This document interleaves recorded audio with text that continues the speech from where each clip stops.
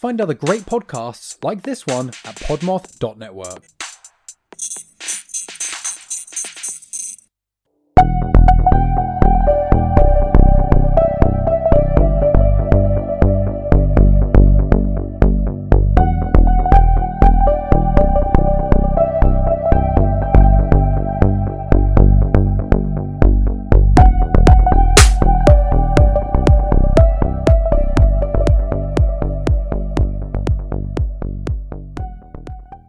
Hello, and welcome to Bad Axe Podcast. I'm your host, Danielle Blinka. And I'm your co-host, Aaron. Bad Axe is brought to you by the Podmoth Media Network. Check out Podmoth for more great podcasts. As always, you can support the show and get months worth of bingeable content over at patreon.com/badaxepod. There is a link in our show notes. Memberships start at just $1. You can also support the show for free by leaving us a positive review and telling a friend about us. Now, on to today's case. The case we are doing today might be a little controversial, so we'll see how everyone feels about it. I have my opinions. We will save those for later, so don't worry if you're new. We're not going to just talk about that up front. But I do think that there might be a lot of thoughts about this one. So prepare yourselves. It's going to be very interesting. There's like a lot of crimes. It's more crimes. It's a crime Russian doll situation where I started with one crime, and then as I unpacked it, there's even more crimes. Nice. So prepare yourselves. All right. Today we are going to Kansas City, Missouri in January 2021, which is very recent. Kansas City is the largest city in Missouri with over 500,000 residents. It's part of the Kansas City metropolitan area, which stretches across the border between Missouri and Kansas. The city includes where the Missouri and Kansas rivers merge together, and the city's downtown is located there. I have just a couple of fun facts. Kansas City features one of the largest farmers markets in the Midwest. There's an old vaudeville theater there. It has its own type of jazz called Kansas City Jazz, and its own kind of barbecue. And also, this was wild, but Walt Disney used to live there and actually animated his first film in Kansas City. Wow, I did not know any of that. I know, I did not either. You're not from Kansas City, though, so I guess that makes sense. Yeah, I guess so. In January 2021, 21-year-old Tatiana Coppage was enduring a tragedy that no one should have to experience. She grew up in a hard-working, close-knit family. Her mother, who's named as both Taisha and Tisha, I'm not sure what her actual name is. On her Facebook, she has Taisha, and on the obituary for her son, it says Tisha. So I'm not sure, which one of those is correct. But she met Jason Ugu, which is spelled Ugwuh, but appears to be pronounced, based on videos I found, Ugu, Sr., when Tatiana was very young. And they had 3 more kids that were her 3 younger siblings. And these 3 siblings were all boys. They're Jason Jr., who went by JJ, and that's Jayjay. I feel like that they would want you to know that. Yeah. Jaden and Jacoby, who goes by Kobe. So they have this family now, and they're, they love each other. They're doing family stuff. It seems to be like a really tight-knit family. As the eldest of 4 children, Tatiana helped care for her younger siblings. And sadly, however, they wouldn't all make it to adulthood. In August 2016, a horrific event struck the Coppage-Ugu family.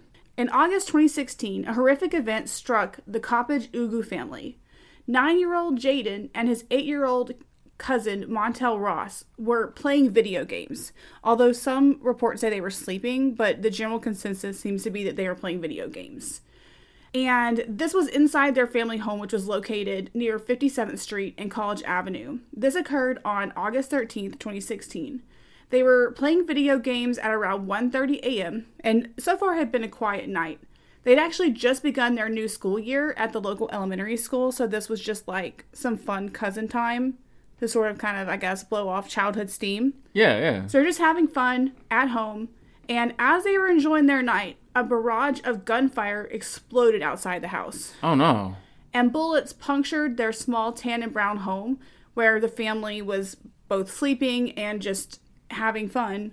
And unfortunately, bullets struck both Jaden and Montel. Oh, no. Wounded, Jaden actually went to his brother JJ for comfort, and JJ at the time was only 12. Jaden crawled into JJ's bed and snuggled against him, and JJ actually held his brother in his arms as he passed away. Oh my God, that's so awful. I know, it's like the worst thing. Their father, Jason Sr., did interviews with the news because they were hoping that they would be able to get tips about what happened. And he told WDAF News, quote, "He, meaning Jaden, didn't even cry, just got hit and ran and laid up under his big brother. Like he knew exactly where to go for comfort. You know what I'm saying?" Unquote. Man, that is so tragic. Yeah, and if you watch the video of this interview, JJ's actually in it, and he's just crying softly next to his father as his dad is talking to the news crews about the crime and just detailing the horror of watching these two kids, this 8 and 9-year-old, who are his son and his nephew, just get murdered in their own homes. Jesus, yeah, for real. Mm-hmm. And then also the nightmare of having this poor 12-year-old experience this death, because it's not just the loss, it's the fact that he also had to be there and like comfort his brother. That's just like so unbelievably horrible. Yeah, that's got to be an awful memory. Yeah. And then the dad is also trying to express to the camera during this interview that he has to now try to help his son get through this horrible pain when he himself is going through this horrible pain. And how do you handle this? Yeah, absolutely. So at this point, the family has been rocked by this horrible crime. And unfortunately, they are hoping to get answers and some sort of justice. Obviously, when kids are killed, I feel like there's not really justice, but like you just get what you can. And so they went and they did these interviews. They did everything they could. And yet no one had come forward with any clues. And to this day, they still don't know what happened. The police labeled the crime as random gun violence, but also at one point claimed that they thought that it was possible that someone in the home was targeted, but the boys weren't the intended victims. However, I don't think that that is accurate based on what the family's been through, because they've been doing rallies and all kinds of things, and it's clear from what they've said that they have no idea who could possibly be behind this. And we're going to get to the main story in a minute, where they did have an inkling on who was behind something and they did something about it. So I don't feel like the family anyone could have been targeted, just because of the fact that they don't have any clue who did it. Yeah. Like, they don't know. So like, if you had a reason to be targeted, you could say, oh, that person has a reason to target me. But in this case, they are all just looking for answers. Yeah, exactly. So even to this day, like they've held a lot of events and a lot of rallies, and they've made a lot of shareable memes and stuff that you can share on social media, just trying to get justice for these two children, these actual like little bitty kids that were murdered by this person. And still to this day, there's been like no arrests. Nobody knows who did this. Man, that sucks. I know, it's terrible. So obviously, though, this left a big scar on the families. And I have actually found most of their Facebook accounts, and they're like really public. So I went through and like constantly, they're all posting about how sad they are. Like, it's just something that's continued obviously that makes sense because it's kids. I mean, it's a family member. I know I just lost my mom, and I'm just like constantly heartbroken over it. I can't imagine losing these little kids like this and having two in the family. So there's a lot of like repetitive like posts about how much they're sad about it. So I think that this definitely, you can tell, left this like really big mark on the family. Yeah, absolutely. Okay, so keep that in mind as we move forward, because they are still looking for tips. And I will tell you, before I move on to the next part of this case, that there is currently an award of, I believe it's around $28,000 now, for tips to help solve the murders of Jaden and Montel. So if someone for some reason does have information, there's a lot of money that you can get to help solve this crime. Although you probably should have just told them so they could get justice. But I mean, hopefully the money will motivate somebody. Absolutely. At the time of her brother and cousin's murders, Titiana was just 16 years old. She has a December birthday, so it seems like she might have been older because she's 21 at the time and 21, but she has a December birthday, so she turned 17 after the murders. Right. After the crime, Titiana focused even harder on protecting her baby brothers, JJ, who was 5 years her junior, and Kobe. Jason went by the nickname JJ, which I told you that before. 16-year-old JJ attended Hogan Preparatory Academy, and then Raytown High School briefly, where he both studied and dominated the basketball court, earning the title of star player. And it appears that he was really into basketball. There's a lot of photos with him with his team and doing basketball-related things. He loved spending time with his family, who, as I said before, were very close-knit. And he also he liked music in addition to basketball. He did some rapping, like he liked to be a rapper. And he also liked cutting hair. And so he had planned on becoming a barber if his NBA dreams or his like rapper dreams didn't pan out. And so he would practice his barber skills on anyone who would let him. And he also had posted videos of himself dancing. Like, it looked like they were TikTok videos. So I think he might have liked dancing based on that. Nice. But his family definitely mentioned a lot about him liking music and basketball and the hair thing, which I thought was so cool. Because, like, what 16-year-old is that, like, motivated to be practicing, like, all of these different skill sets? Yeah, it's a lot. Absolutely it is. Yeah, so he's, like, prepared. He's got all kinds of future. Yeah. In addition to school, basketball, and his other hobbies, JJ attended Victory Outreach KCMO, which KCMO is what the nickname is for Kansas City, Missouri, where he participated in youth activities, worship, and he made great friends. His family say that JJ was a hard worker with goals, and he aspired to help his family like they helped each other, because basically both of his parents were considered to be very hardworking and were trying to support their kids. And his mom actually posted about having put in really long hours to make sure that her children had everything they needed because she wanted them to have a good life and a good upbringing. Right. And to be fair, it sounds like she was doing a great job because, I mean, he was doing like 14 different things and had like 3 different career aspirations. And that's pretty epic. Absolutely, yeah. Tragedy, unfortunately, though, would cruelly strike the family again in January 2021. Because on Sunday, January 10th, 16-year-old JJ was walking with 2 of his friends at around 7:30 p.m. According to accounts, they had just left a BP gas station that's located at 40 Highway and Topping Avenue. As the boys were walking toward a house down the street, which I believe was the home of one of his friends, someone fired at them, and the bullet struck JJ as they passed by Paloma Street. Oh, no. Yeah, so JJ was shot. Now, his friends helped JJ to the house where they were walking to so that they could get him help. Because basically, I mean, if you think about it, obviously it's scary. I mean, you've just been fired at. You just want to get to safety. So they managed to get him into the house to safety. And once they were inside, they called emergency services. But unfortunately, JJ did not survive his wounds. Oh, no. Oh, man. Yeah, so this is her second brother who's been murdered and her mom's second child who's been murdered. Yeah. That is just like, how does that even happen? Yeah, that's so tragic. I don't even know. Like, literally, I was just like, are you kidding? He died about 2 months before his 17th birthday, which was March 15th. His mom, who's listed again as Taisha Orticia, planned to surprise him with a trip to Atlanta. Oh, that sucks. I know. She had like this whole thing planned and was going to tell him because he really wanted to go there. They have family there based on Facebook posts. And so she was going to surprise him with this trip to Atlanta, and then he gets murdered. Man, that is so heartbreaking. It's just unbelievably sad. Yeah. And so, yeah. So this is the second murder, third murder in the family overall, because remember the cousin was murdered. But now the second brother has been murdered, and obviously Tatiana is like already been through this trauma, and she's just 21 years old. I don't even know how she's handling this. Yeah, me neither. So after the murder, his mother posted the following memorial for JJ on Facebook. Quote, "I tried to shield y'all from everything I had to witness as a kid. I supported anything and everything you wanted to do in life. I tried to give you the best so you wouldn't have to look for fake love in the streets. I worked hard and long hours to keep a roof over y'all head, nice clothes and shoes on y'all feet, refrigerator full of groceries. The streets didn't raise y'all, I did. Shit 10 toes down. I was at those games as much as I could. I was paying for your studio time for your trips no matter the cost. All I wanted to see you happy, finish school, make it to the top. But somehow I still failed you. This wasn't you, Jason. You was so sweet, so quiet, an honorable young man. Why didn't you just hear me out? I only wanted more time with you, that's all. Cry face, cry face, cry face. I love you so much, son," unquote.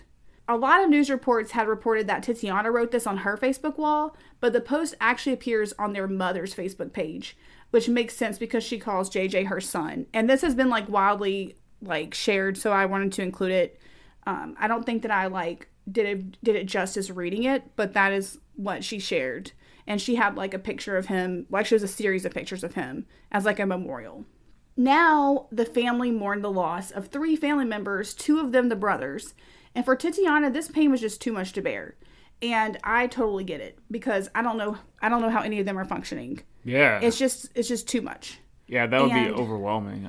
I think it's also important to keep in mind that at this point, it had been 4 years since the boys were murdered.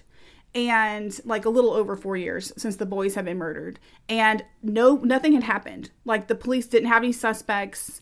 The family had no idea who killed them. And if you recall, the family had also, or the police rather, had come out and said that they also were investigating that someone inside the house had been targeted, which if the people in the family say that's not what happened, or they don't have any clue who could have been targeting them, that seems like it's not quite helpful for what the family's wanting, which is justice. Yep. So at this point, we're coming out of this murder, this horrible murder of the 16-year-old child, with the family knowing that this prior case of a murder of an 8 and 9-year-old has gone nowhere. Yep. And I think that's important to keep in mind as we go into what's about to happen. On Wednesday, January 13th, 2021, Tatiana decided to get justice for her brother. That day, she called the man she believed to be involved in her brother's shooting, 36-year-old Keith Lars. Now, there's some debate over whether or not she called him that day or a different day. I have some court documents that suggest that she did call him, but also some reports suggest that she may have called him on a prior day, so that might not have happened on the same day. What we do know is that on the 13th, Tatiana found out that Lars was going to be at an apartment complex, and she followed a gray Toyota that was driven by Lars's brother that had Lars in it into that apartment complex. And the parking lot for this was located on Thompson Avenue and Benton Boulevard, which is important. The parking lot is shared by two apartment complexes, so it's kind of boxed in. Tatiana then confronted Lars and his brother as they exited the Toyota. Now, according to a witness, the witness saw all 3 of them get out of the car and then talk, and then Tatiana got back into her car. So whatever Lars told her did not quell the rage that she was feeling about her brother's murder. And so when she climbed back into her vehicle, she retrieved her gun. According to the witnesses, she fired several shots at the vehicle where Lars was, or at them standing outside the vehicle. And these shots struck Lars in the chest and leg. When she fired, Lars pulled his gun out and shot back. After the gunshots, Lars's brother drove them away from the scene with the intention of driving his brother to the hospital, but stopped the car a little way down the road to get help. He stopped in a residential area near an apartment complex. The brother then jumped out of his car and shouted for help, saying his brother had been shot, and he was able to flag down a nearby firefighting crew who'd been responding to a different call. Additionally, security officers from a nearby complex responded to his cries and called emergency services.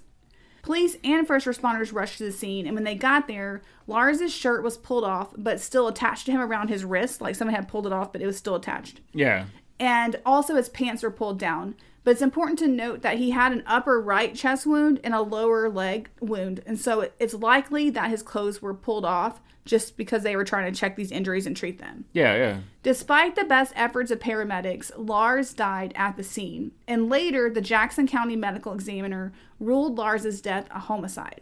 At the scene, police began questioning Lars's brother, who refused to provide any information about the crime. That's weird. You'd think he would want... Yeah. Unless you're doing something wrong. That's a good point. Yeah, to me that is super suspicious because, I mean, really, if your brother was shot, and I was going to tell you this later, but he was there right next to him, and he was yelling fuck, fuck, fuck, and trying to drag this guy in the car. Yeah. Which we're going to get to because I wanted to save that for the witness statement. But that is so suspicious. He didn't give a description of the vehicle or say what was going on. He didn't want to talk to police. Yeah, that is very suspicious. Meanwhile, police figured out that the brother did not own the gray Toyota, so they contacted the owner, and she arrived at the scene and signed a consent form that gave officers permission to search the car. There, they found a treasure trove of evidence. This included a jacket and sweatshirt with blood on them in the back seat. More importantly, they found 2 guns in the glove compartment of the car. The first gun was a Glock Model 19 9mm that had an extended magazine, and the second gun was a Glock Model 30 45 caliber.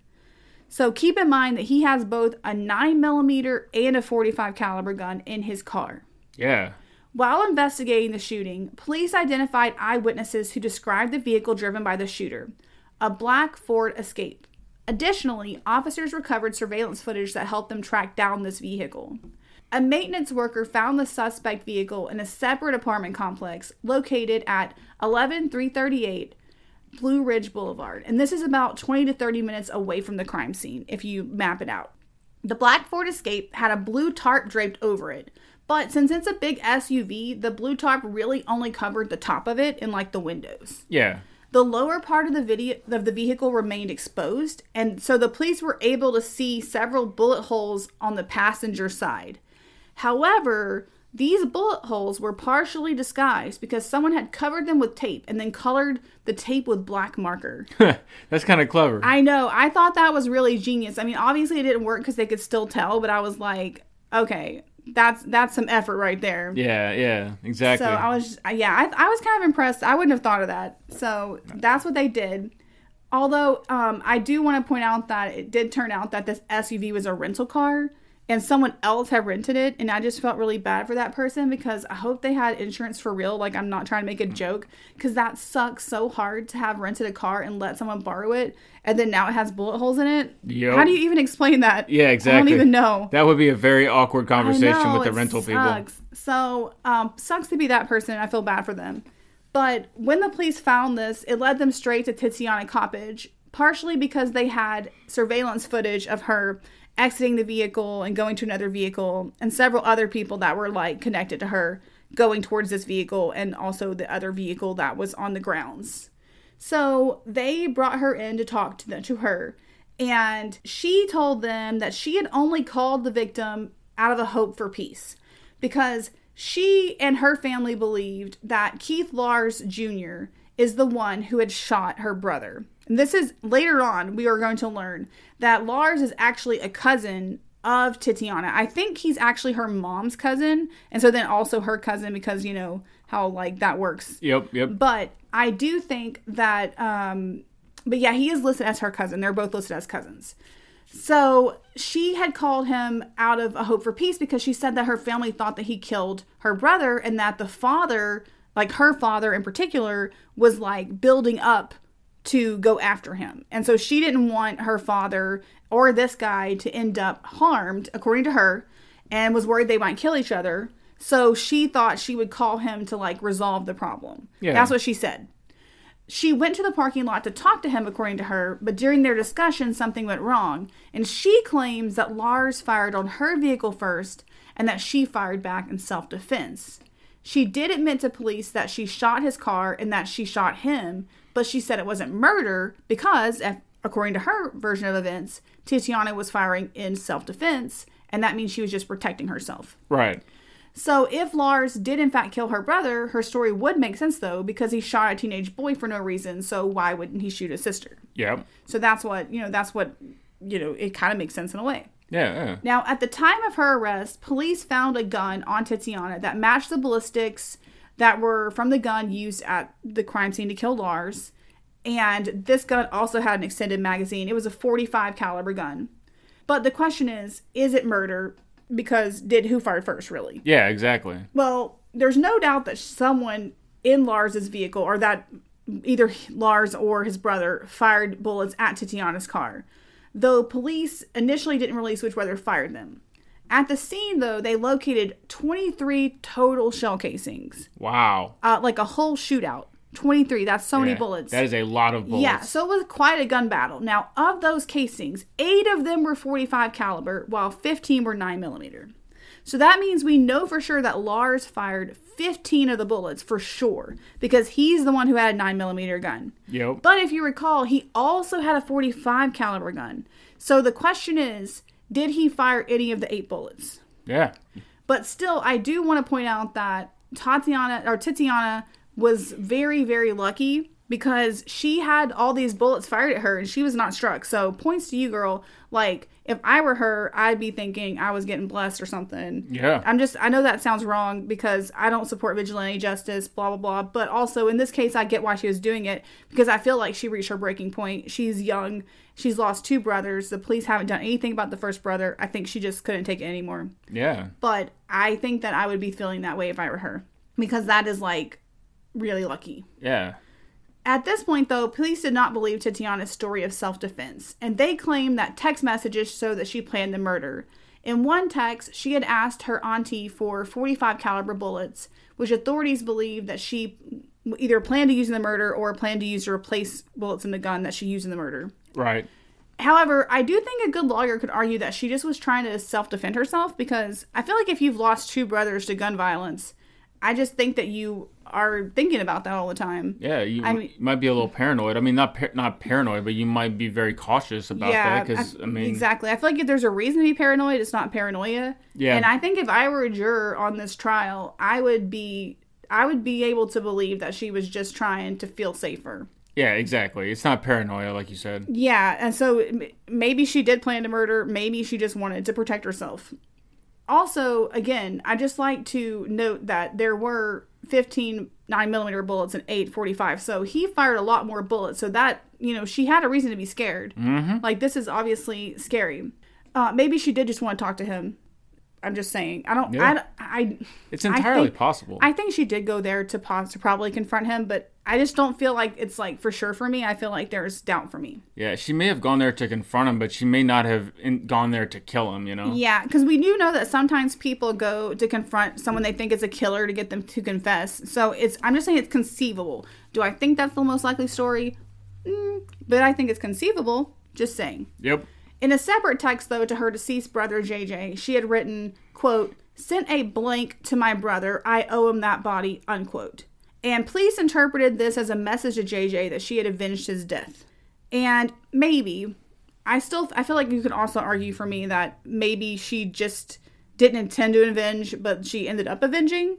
Yep. And so, if you have seen any reporting of this crime, and this is how I came across it, the most of the headlines about this crime reported it as a sister tracking down her brother's killer and killing him. That's what drew me to this, because I was like, this girl literally tracked down her brother's killer and murdered him.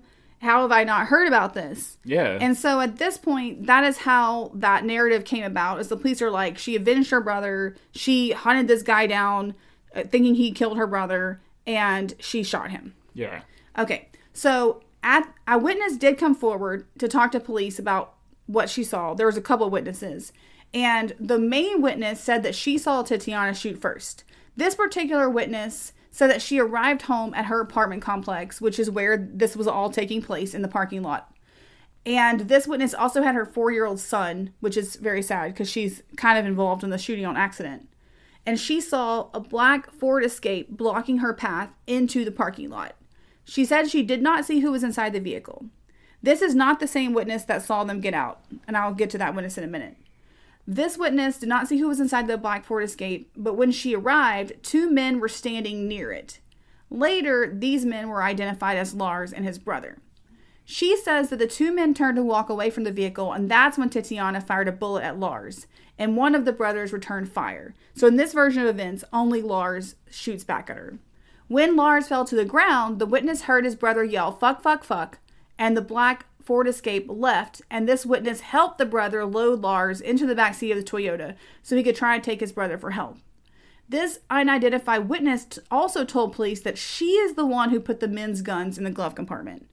And I think that's important because that means that the 2 guns were both out when she got there, and then she put them in the car. So that is why I wondered earlier, because like there are multiple versions of the gun thing, and like I looked at some of the court documents.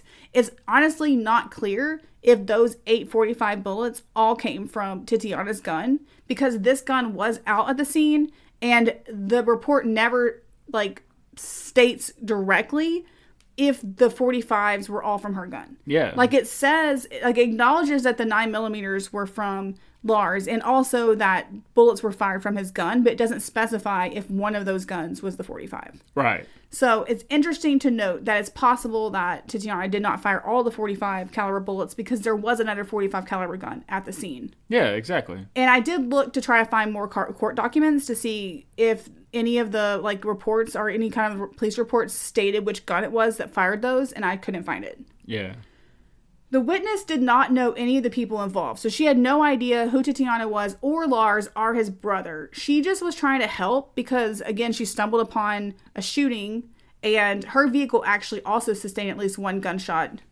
But fortunately, she and her son were both uninjured, and she was able to go about her day. And she's just listed as unidentified because I guess she doesn't want people to know who she is because of safety reasons. I could understand that. Memento Mori. An object serving as a warning or reminder of death. Death is inevitable, but how it happens can be tragically unfair. It can be dark, cruel, hateful, or just plain bizarre. I'm Megan, and I'll be your guide through these stories of chaos and devastation. Come listen as we dive into all types of true crime cases and learn about the evil that lurks among us as well as the victims that deserved none of it. You can go to mementomoripod.com for more information. Monsters are real, and they look like people.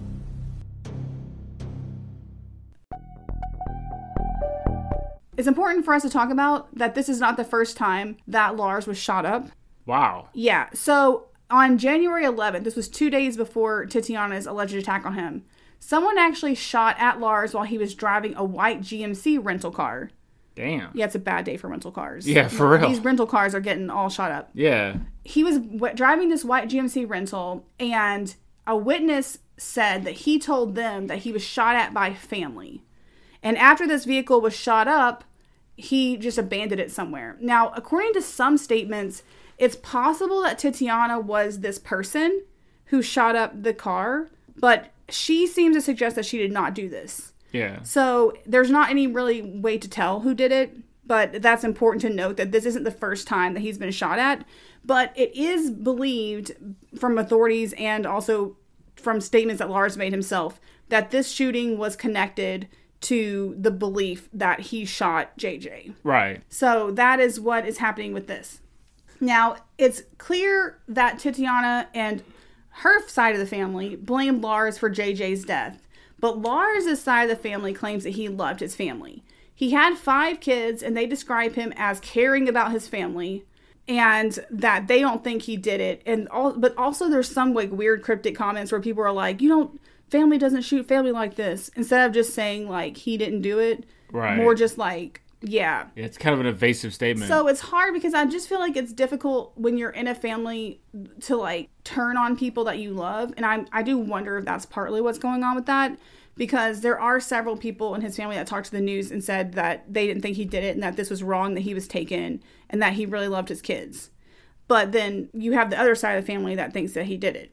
Right. So that's what's happening. And I will tell you that the police have not identified any other suspects, and I like scoured the internet looking for any kind of indication that police were investigating JJ's death anymore, or that there's any other suspects that come forward, or that police have been like, there's no reason for her to kill this guy, or any kind of thing like that. Even in her like charging documents or anything, it doesn't seem to indicate any of that. So that makes me wonder. And also too, as I said before, there's multiple family members who have Facebook pages that appear to be entirely public because they're so chock full of posts. And they've talked about this crime, and they've talked about Tatiana's situation, and no one has said that there's any other suspects or that there's still investigation. Like, it really does appear that the general consensus is that Lars probably did have something to do with it. Right. And again, he's a grown man. He's like 36, and this is a 16-year-old child. So I think that because of that, I feel like she just cracked. Yep. Now, this is a side note, but I promised you, like, Russian dolls were the crimes. But one of Lars's children also died from murder. Jesus Christ. Yeah, and this is like a whole case by itself. I can't. So this is what happened. Keith Lars III, this was his 5th child, died by drowning at 6 months old in December 2017. Wow. Authorities accused the baby's mother of holding him under the water until he drowned. and charged her with child abuse resulting in death. A witness told police that he saw Sydney Jones, that's the baby's mother, hold baby Keith under the water in her bathtub, and the water had actually reached up to Sydney's elbows. So, like, that's like a pretty deep bath. Yeah. Later, a jury convicted Sydney Jones of killing her baby, and the judge sentenced her to life in prison. But it's important to note that her defense and her family say that this was a miscarriage of justice because Sydney had actually been showing signs of mental illness from before this crime ever happened. And she was going around telling people that she was a child of God and that she was doing all these things on behalf of God, and like totally had like been out of her mind right before she had killed her son. And that she also said that she was possessed on the night of the murder. And a psychologist says that she has paranoid schizophrenia. And that's why this happened. Because she had been like a good mother and then started being weird and then, you know, drowned her baby. Yep. However, the court psychologist and court prosecutor disagreed. And the jury sided with him. Although I do think it's important to note that Sydney Jones is black. And I just feel like it has something to do with that. Because other women have gotten less punishment or have gotten mental health stuff from this same kind of stuff. From literally the exact same story. But then she gets life in prison. And it wasn't just that she was saying she was a child of God. There was like a series of things. And a lot of people had experienced her saying these things. Like, it wasn't like one person came forward later. Like, this had been documented. And then the court's like, no, she's fine. She's just evil. Which I think is wrong. Yeah. But it's also sad that this poor baby died. Yes, it is. So it doesn't like make it less sad that the baby died. But I just don't think that she should have gotten life in prison. I think she should have gone to the hospital. Yep. But it's just goes to show, though, how much loss this poor family has experienced. Because if you recall, like, this baby would have been related to all to like Tatiana and her side of the family, maybe distantly, but still, like, not that distant, just cousins. Yep. That's just so horrible. And so at this point, this is where the controversy comes in, because not with the baby, but with Tatiana, because the police arrested Tatiana for murder, and she's currently in jail. We're going to talk about that in a second. But a lot of people were criticizing her, and a lot of people point out vigilante justice is wrong, which is true. This is our second vigilante justice case, and we talked about this the last time, that it's so easy to target the wrong person when you're trying to do that kind of thing. And a lot of times, when it's the wrong person, it ends up just kind of allowing people to target, you know, a lot of times it's Black, Indigenous, and people of color who get targeted in general cases. And it's not right that people are getting killed or getting, like, attacked when they didn't do anything. But at the same time, I don't think that her case is like this, like every single other case, if that makes sense. Yeah. And I think it's important to think of her as being unique because she had watched the murders of her brother and cousin go unsolved for 4 years. Well, for over 4 years. Mm-hmm. And also, too, she was so young. Like, she lost her first brother at 16, her second brother at 21.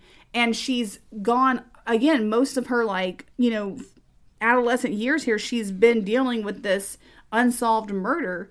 And then to lose her brother and then feel like they know who did it and have watched her other brother not get justice, I just don't think that you can go through that kind of trauma and not have extensive, like, psychological scarring that makes you think this is your only way. Yeah, absolutely. And I think that's where she was operating from. And so, yes, vigilante justice isn't okay, but at the same time, in Tatiana's case, I don't think that this should be treated the same way as if she was just, like, a regular person who hadn't had any kind of thing happen to her, or, like, if that makes sense. Yeah. I just think that she had things in her past that made her less culpable, is what I'm trying to say.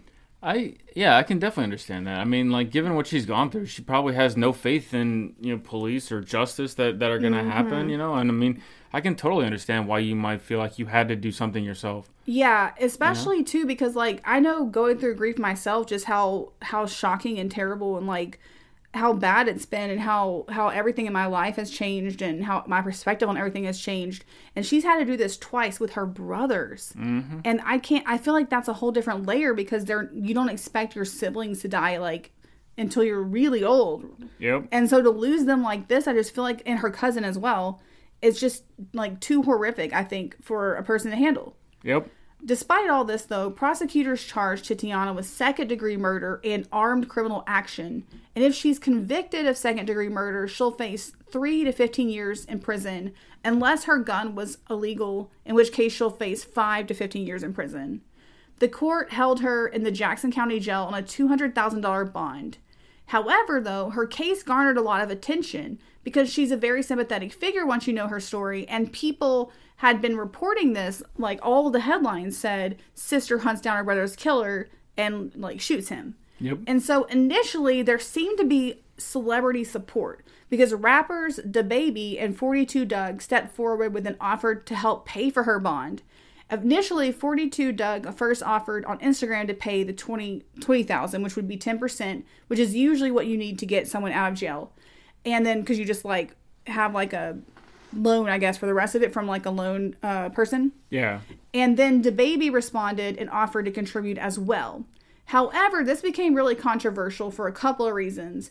And one is because advocates were coming forward opposing this, saying that by celebrities paying for her bail and appearing to support her, that they were supporting vigilante violence and like encouraging people to do these kinds of things.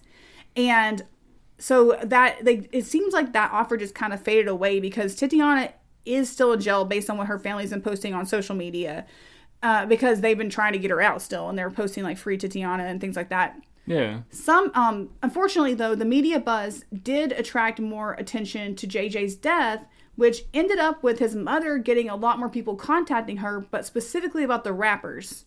And so she got a little upset because she said she got more comments about the rappers than she did about her son's loss, like condolences for her loss.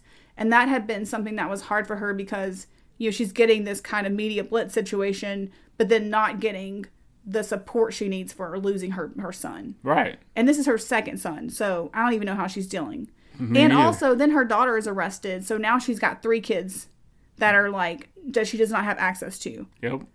Additionally, I did want to note that some scammers took advantage of Tatiana's situation and posted fake GoFundMe accounts that reported to be raising funds to help her. So this also was a nightmare for her family because then people were constantly posting them on Facebook being like, is this real? Is this real? Is this real? Is this real? And the family had actually not set one up. So like pretty much all of them were fake, which is just also unfortunate because, you know, people are taking advantage and they do need money to support her because she is still in jail right now. Yep. Based on my extensive Facebook stalking, and I will tell you guys, I spent hours on these people's Facebooks because I was trying to get some extra details to go with the news, the crime, like the news articles that I found and the court documents that I found. It looks like Tatiana did not get out of jail because in February 2021, they were still posting about trying to get her free.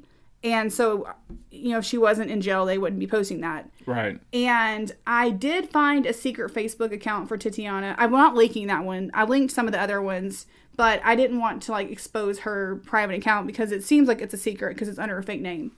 But she does have a lot of supporters out there, including family, friends, and her girlfriend, Andrea. And it's sad, I think, that her mom, or it's just horrible, really, that her mom not only has lost 2 sons, but her only daughter is behind bars and was arrested like right after her son was murdered. So it's just extra horrible. And can this woman not just have something? Yeah, she can't catch a break. Like, really, just let her have her daughter. It's sad. Yeah. And I mean, I that's why I said this was controversial, though, because I know that, again, it's wrong for people to do vigilante justice, but I feel like we've acknowledged there's a lot of cases where people have gotten not punished for that. Like, as an example, here in Texas, I've mentioned this before, there was a dad who caught a man raping his 6-year-old, and then he beat that man to death while they were waiting for the police to arrive. And he did not get in trouble at all. I mean, to be fair, this man felt sad afterwards because he murdered somebody. I don't know if it's murder. He killed somebody. He killed somebody. Yep. And so that he got like off on, I guess it was considered defense of his daughter or something like that. Because he didn't really mean to do it. But still, like, this is a similar situation. And, like, also, I know that there have been parents that have killed their spouses who had molested their kids. I know that's different because it's kids, but in this case, JJ was a kid. JJ was a child, and he was, I mean, it's hard because I understand that Lars' family has a different perspective and that they support him and that this has been a tragic loss for them. And his kids have lost their father, which is horrible. And obviously, since I lost my mother, I feel like, you know, really sorry for them, and I know that must have been just the worst. But at the same time, if the family had, if he really did do this, and again, I did look and there don't seem to be any other suspects, and there seems to be an indication that the family does suspect that he's the one who did it. If he did do it, I don't really know that it makes sense to have her in jail. Yeah. And I find it suspicious that there weren't any other leads. And I think it's clear that losing her two brothers to violence like this would cause her to be under extreme emotional distress. And I think that she believed that shooting Lars would get justice for her brother.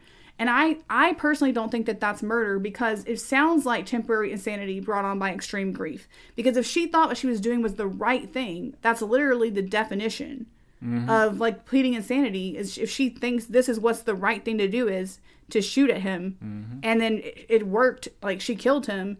I don't know how that is murder. I mean, if nothing else, it might be like manslaughter or something, but right, it seems more like she really needs some kind of support to like heal from what's happened to her. Like, you can't just expect someone to go through this kind of a trauma at a young age and then be fine. Yep. Like, I don't know why people think that people are just going to be fine, but she needs help. And I just am not convinced that like putting her in jail makes sense in this regard. It's just, I don't know. I think it's wrong. I agree. And I understand, again, that the district attorney can't just allow vigilante justice, but I feel like they don't have to go after her murder, and they don't have to make her sit in jail, because who is she a danger to now? Like, she shot the person she thought killed her brother. Unless there's another murderer out there that killed her brother, who is she going to go after? Nobody, right? Like, the only reason to have her sitting in jail is if you think she's a danger to the public, and she's clearly seems to not be a danger to the public, because she was a danger to this one person who, attacked her brother. Yep. Again, unless there's, like, other people out there, I guess. They might be being like, well, we still haven't gotten this guy, so. I came across Tatiana's story by accident, and I'm completely obsessed now. So I will be following, and I just had to tell you now. I know that's not resolved because she's still awaiting trial, but I'll keep you updated if anything new happens, if I can find out. And I realize that this is probably controversial. I'm sure people have strong opinions about it. I'd imagine we have a bunch of listeners that are thinking, wow, Danielle, you're wrong. Vigilante justice is bad, which I agree it's bad. I think this is a unique case. And I'm sure we have some people that agree with me and some people that are not happy with the fact that someone was killed. It's a lot. I thought it was a good discussion, and maybe if you want to, you can comment on I'll try to make a post about this one for realsies. So if you want to post your opinion, you totally can. And also you can, email us if you have an opinion at badaxpod@gmail.com. If you would like to follow us on social, we're on Instagram, Facebook, Twitter, and TikTok at badaxpod. And we also have a Patreon where we have a lot more episodes. There's a link in our show notes, but it's patreon.com/badaxpod. And also, we'd appreciate a 5-star review on Apple Podcasts, Spotify, or anywhere else you listen to our podcast. If you're a new listener, if you could not rate us just based on the vigilante justice part, like, we don't support that, to be clear. I'm just worried that people are going to be new and be like, this podcast supports vigilante justice. Right. Like, we really don't. It's just that I feel like this case is unique. Maybe I'm wrong. You can totally argue with me. Just if you could, like, send me those arguments, that'd be great. Yep. And Aaron, do you have any final comments about the case?